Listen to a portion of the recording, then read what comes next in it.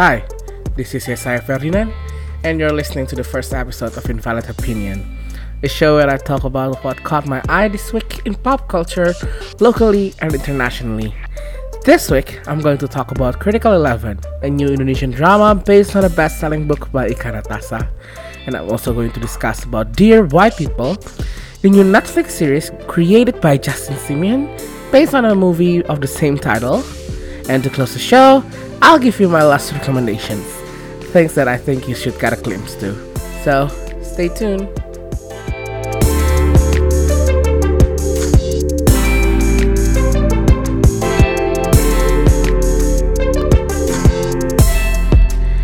Now, the first topic, we're gonna talk about Critical 11, the new Indonesian movie.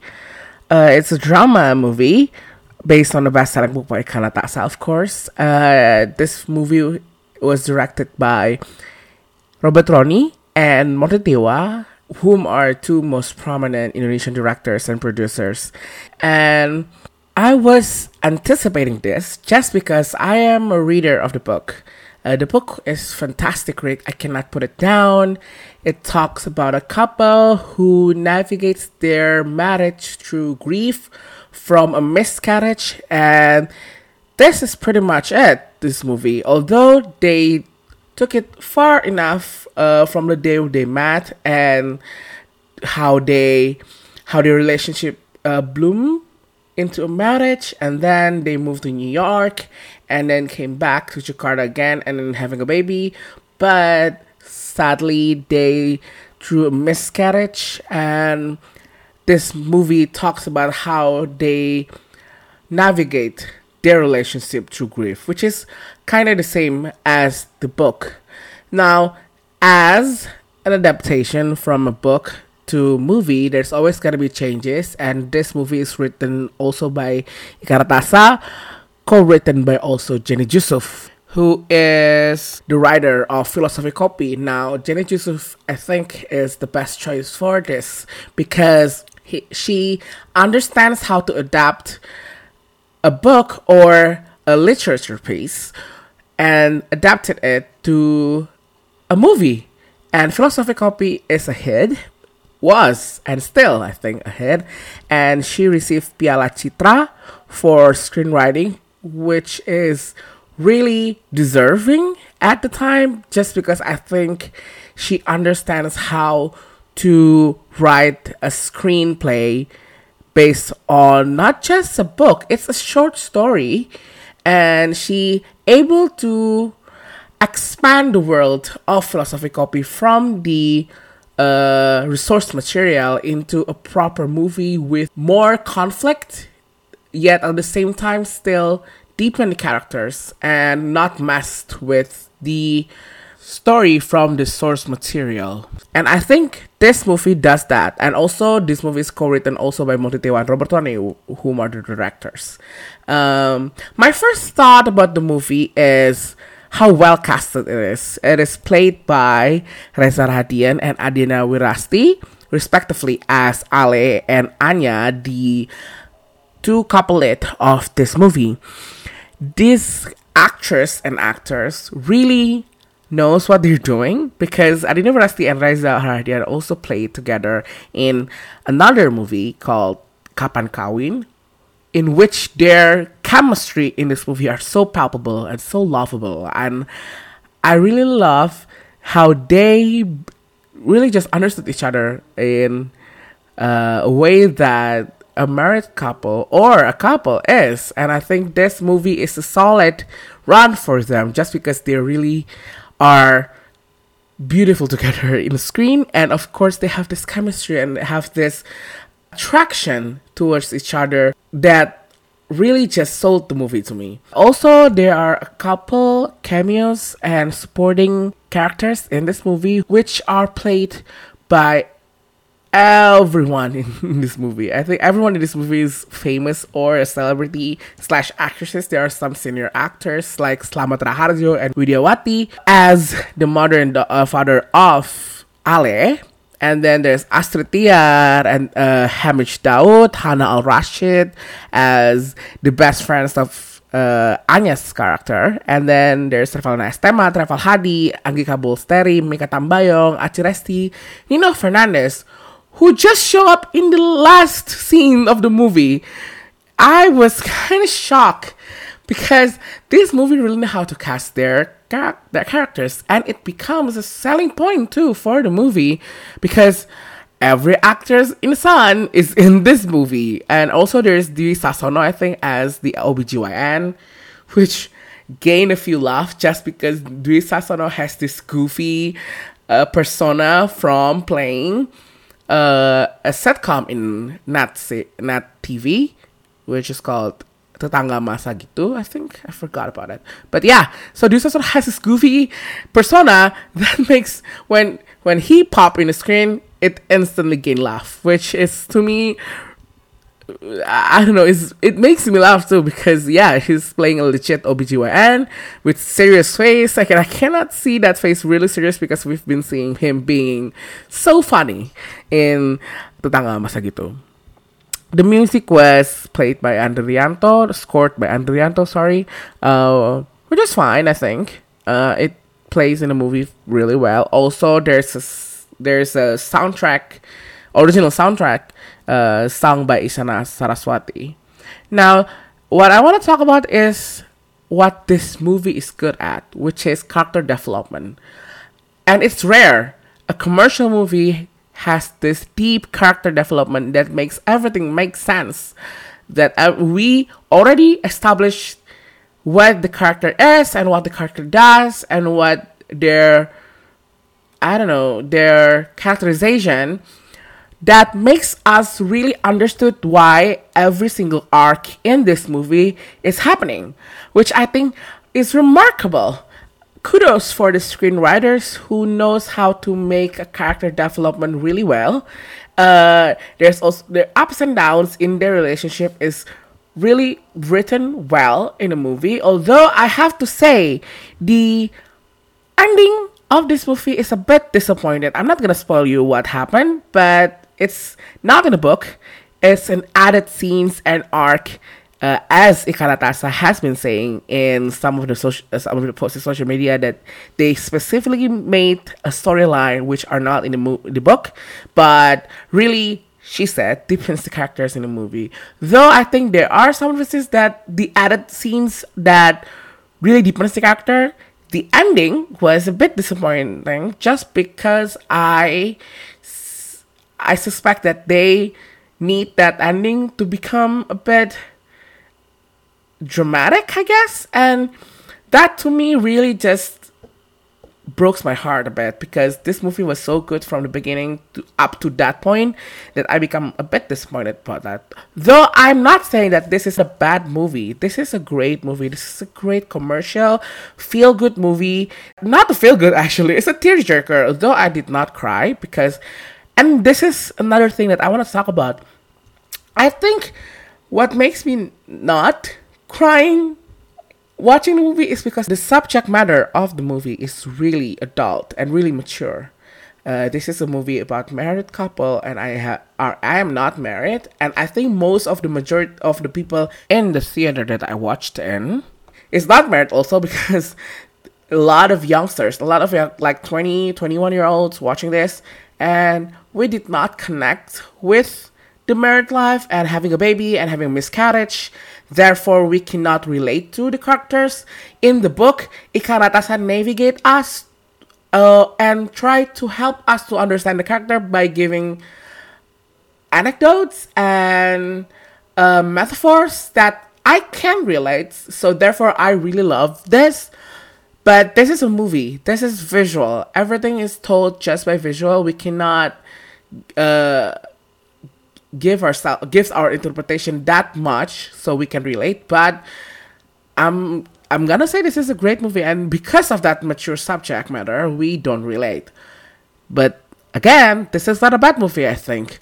Although I have to say, this movie has a really big production value that I want to talk about, because they really meticulous when it comes to sets and shots and even down to the clothing of the characters, which I think is really great. It really represents the characters from the get-go just by the clothes, which I think kudos for the art directors and the costume designers. But the budget of this movie is astounding. Just seeing the production value of this, I am so happy that a lot of big production house in Indonesia like Star Vision Plus and Legacy Pictures, they really put money into this movie. Though this is a very, I think, niche kind of, just because this is 21 plus, because there's a love scene in this movie, which I'm gonna talk about later. But I'm glad that they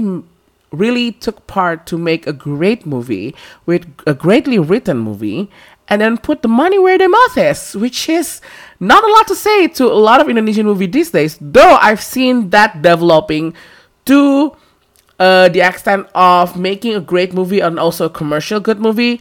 I've seen a lot this year, like Bukan Lapan is a good movie, commercial movie of course, and then there's Kartini, which is a biopic, although there's a bit niche out there, right there, but there's a lot of people who's gonna watch this movie, and they make it so well. And so I am so happy that we are, as an Indonesian in the movie, I'm not gonna say industry, as in that the movie makers and big production houses like this put their money to make a great commercial movie, not just for sake of making money, because there are a couple of times back then where Indonesian movies are just so bad, and the ones who are having a potential don't have a lot of budget, so they're very low production value. So kudos for a big production house out there. And so I also want to talk about the love scene. Yes, there's gotta be a love scene. I'm not gonna tell you how, and I'm gonna tell you why. I'm just saying it's ballsy. But at the same time, it's needed, because we're going to depict a married couple who, I'm not guessing, I really think that they're going to make love someday. And I think they throw a love scene not just for the sake of the love scene. There is an arc after the love scene that I think solidify why this relationship is so needs of fixing, that making love cannot fix it. And so I think this is a greatly thought scene. And when I say ballsy, I mean ballsy, because I haven't seen a lot of commercial movies. I've seen a lot of sex scenes or nudity in the hard toss movie in Indonesia, but in commercial wise, I haven't seen a lot. The last time that I've seen a lot of like love scenes and kissing scenes is Ini Kisah Tiga Darah, which are really vulgar talking about this. And I'm not close-minded, but this is Indonesia, where censorship is still involved. And I guess, is this a sign that censorship has become loosened? And that means that our audience now really has an open-minded perspective towards love scenes or kissing scenes in a movie. I don't know if that, I think it's a progress, because that means that we acknowledge the fact that people who are in love who is going to kiss, although that is maybe not so much aligned to the traditional means or customs of our culture, but it is what it is. It's a real depiction that, yes, in this day and age, this is what happens when people are in love. And so as much as I want to call it a progress, there is bound to be a criticism behind it. I want to hear what you think, you guys, because I think this is a great movie, greatly written, shot beautifully, production-wise, amazing. Although it's not the best movie out there, I'm just saying this is a solid commercial movie, and I want to hear what you guys think. So submit your comment on our Instagram page at invalid.opinion, or you can discuss it on Facebook on our Facebook page, Invalid Opinion, fb.com/opinioninvalid. And if you agree or disagree, or you have any thoughts that I haven't talked about, comments and let's discuss.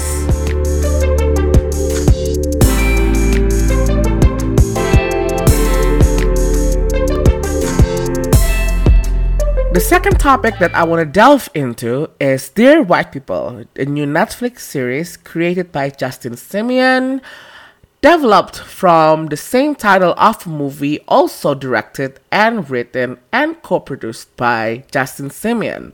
Now, I watched the movie first, the source material, Dear White People. I knew it from watching an interview by Avery Brown in part of the Vice Guide to Film, and one of the episodes is talking about Spike Lee, the director, and she is talking about how Spike Lee puts racism and issues of black people in his movie.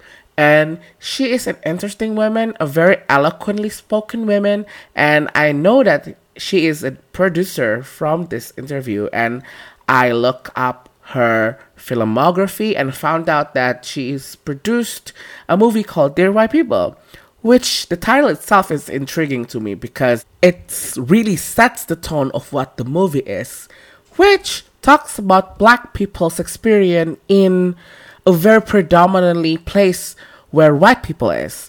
And of course, this is a movie, and the series also talks about a group of black people in college which are predominantly white, and they really talks in exclamation point about racism. The movie involves around a set of character, particularly lead by, which in the movie played brilliantly by Tessa Thompson.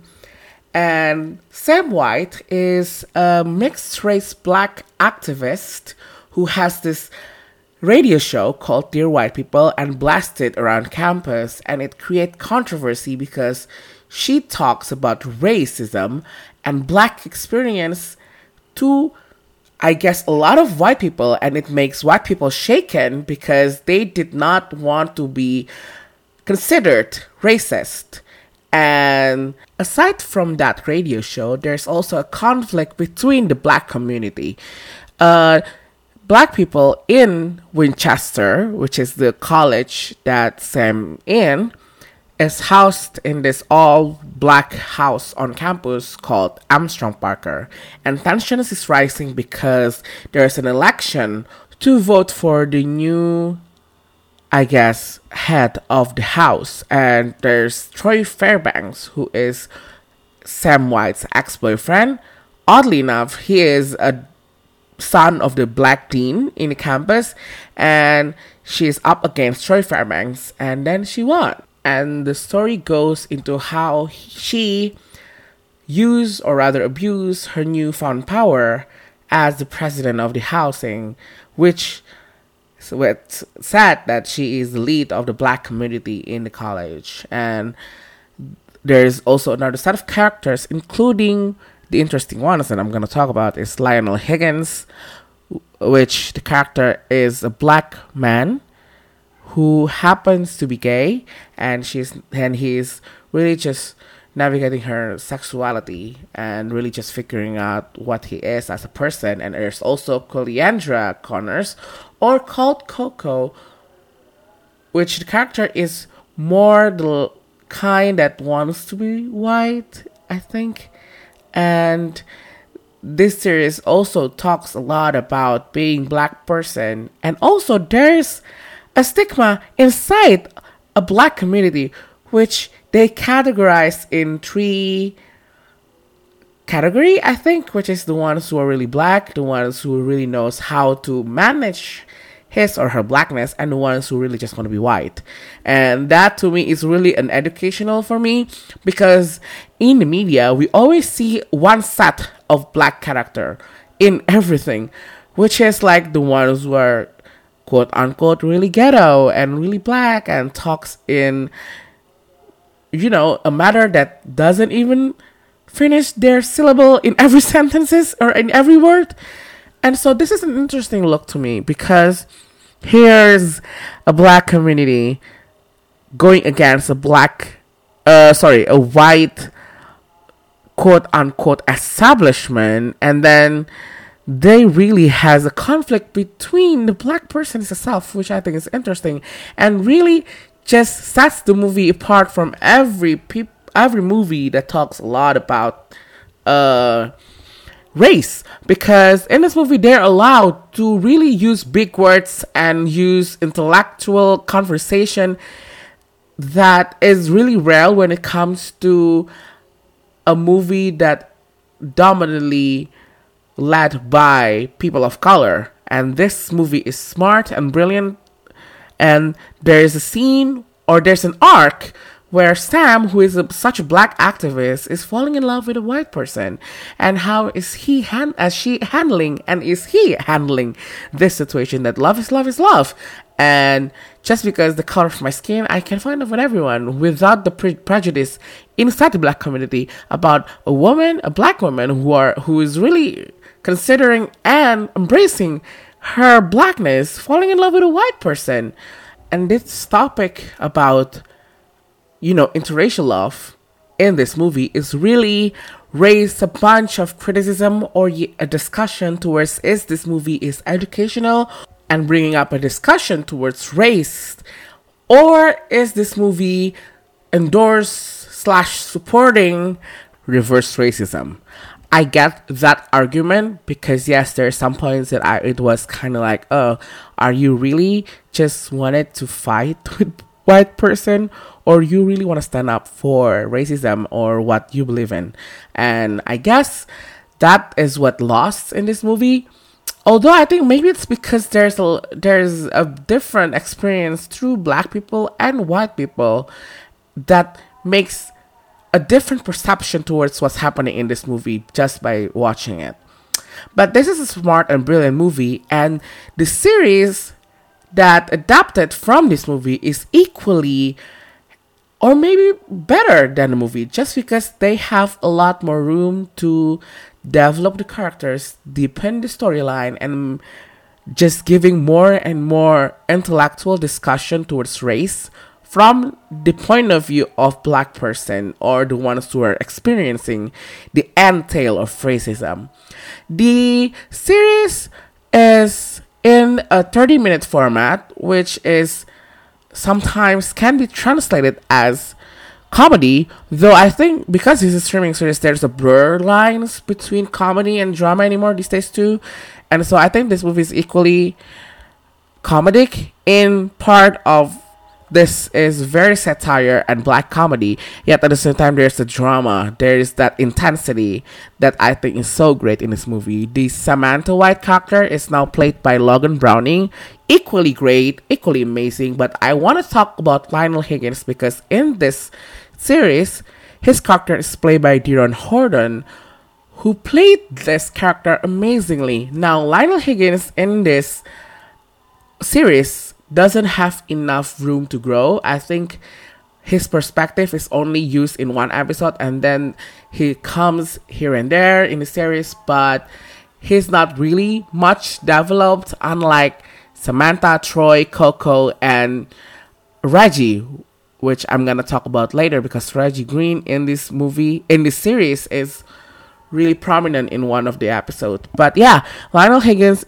is not given as much spotlight as other characters, although I think the greatness about this series is that it doesn't make him left out, but more so he is shown a true complexity of the character, which I think is a great thing about this series, that every characters in this series is three-dimensional. They have flaws, they have strengths, and they have complexity, which is a rare and delightful thing to see, especially for a character who is described as a person of color, because there's not a lot out there great characters for person of color. And in this series, every character is given a complexity and three-dimensional look of the character, which is a delightful and which is insightful and really humanizing the characters. I also love that the actors playing Lionel Higgins, Deron Horton, embodies this awkwardness of being this left out character in the black community. Lionel Higgins has been described in this series as a person who are not black enough for black community and not white enough for white person. And it's true, there's this awkwardness of the character who really just cannot fit in with anybody. And on top of that, he is trying to figure out who he is as a person, especially his sexuality, which we found out that this character is gay and has a huge crush on Troy. And oddly enough, is his roommate in the housing, the Armstrong Parker. I want to also talk about how this series is written. Every episode is written in one perspective of every character in this series. There's a repeat, of course, like Sam White has 2 episodes and then Coco has 2 episodes, but every episode is written and told in one perspective. And I want to spotlight one episode that I think is one of the best piece of television I've watched in a while, which is chapter 5 of the series, which takes a look at Reggie's perspective. And this episode is, get ready folks, directed by Barry Jenkins. And this episode, I think is one of those subtle yet explosive episodes of this series. I'm not gonna spoil it for you, but this is a look at Reggie as an activist, and then how he is seeing Sam and his new beau, which is Gabe, the white person, that is also seen in the movie. And Reggie has a huge crush on Sam, and how she looks at that relationship thinking that, damn, I can be with her, and instead she chooses a white person. That is the 15 minutes of what the show is. And the next 15 minutes is, I think, the most insightful thing I've ever seen in television in a while, talking about a black experience. And you have to watch this episode. I'm gonna link in the reading list, the further reading list about this episode. If you have watched it and you want to know more about it, there's an interview with Barry Jenkins and also with Mark Richardson, who played Reggie Green, talks about this emotional roller coaster of a show. This series, in all seriousness, is really written beautifully and shot amazingly.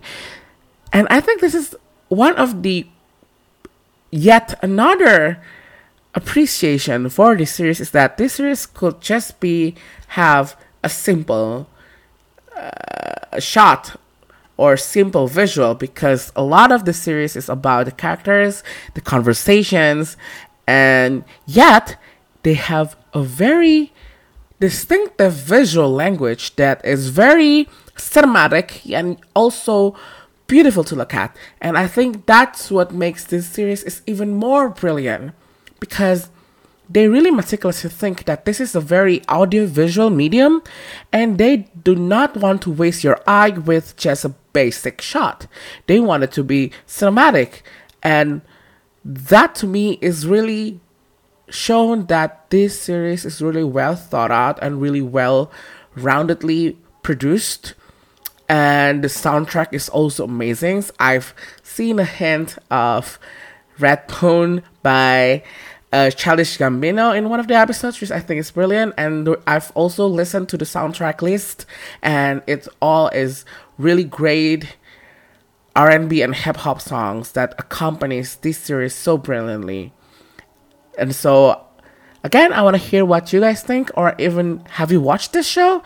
I think this doesn't really that popular as much as other shows that I've watched, but I think this is a brilliant show that I need you to look at. So, tell me what you think of the show.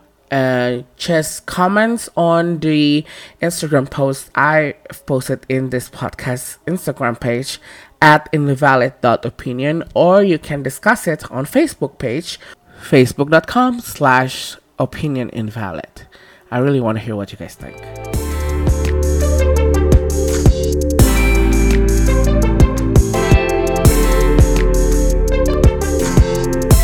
Now, in the last segment, I'm gonna give you my last recommendations, things that I think you should get a glimpse to this week.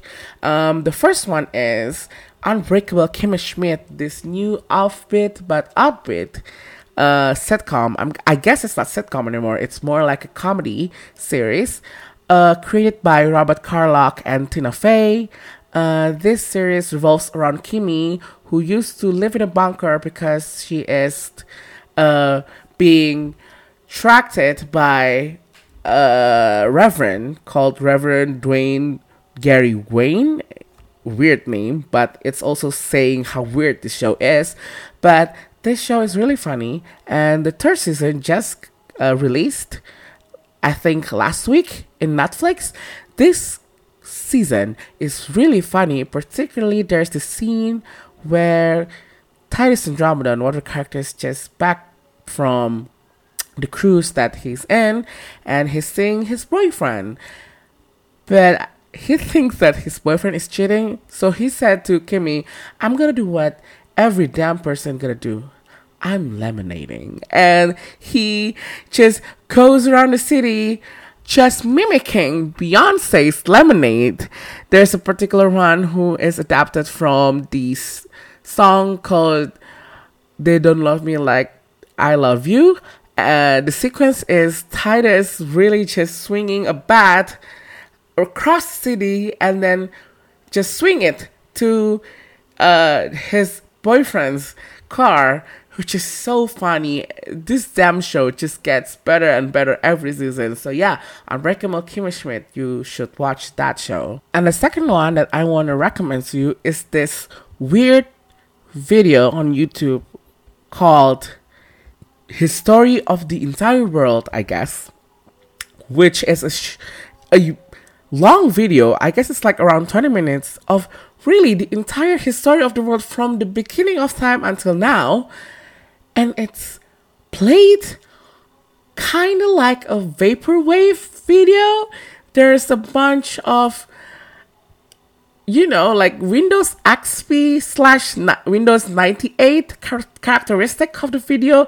It looks poorly edited, but at the same time brilliant, because that's what it meant to. I mean, it's hard vapor, another subgenre from vaporwave, and I guess you should look at it just because it's so funny, yet so insightful, yet so weird at the same time. And it's very self-referential to the fact that this is a very weird video. So yeah, those are my last recommendations. Unbreakable Kimmy Schmidt and Hot Vapor video of the history of the world called History of the Entire World, I guess.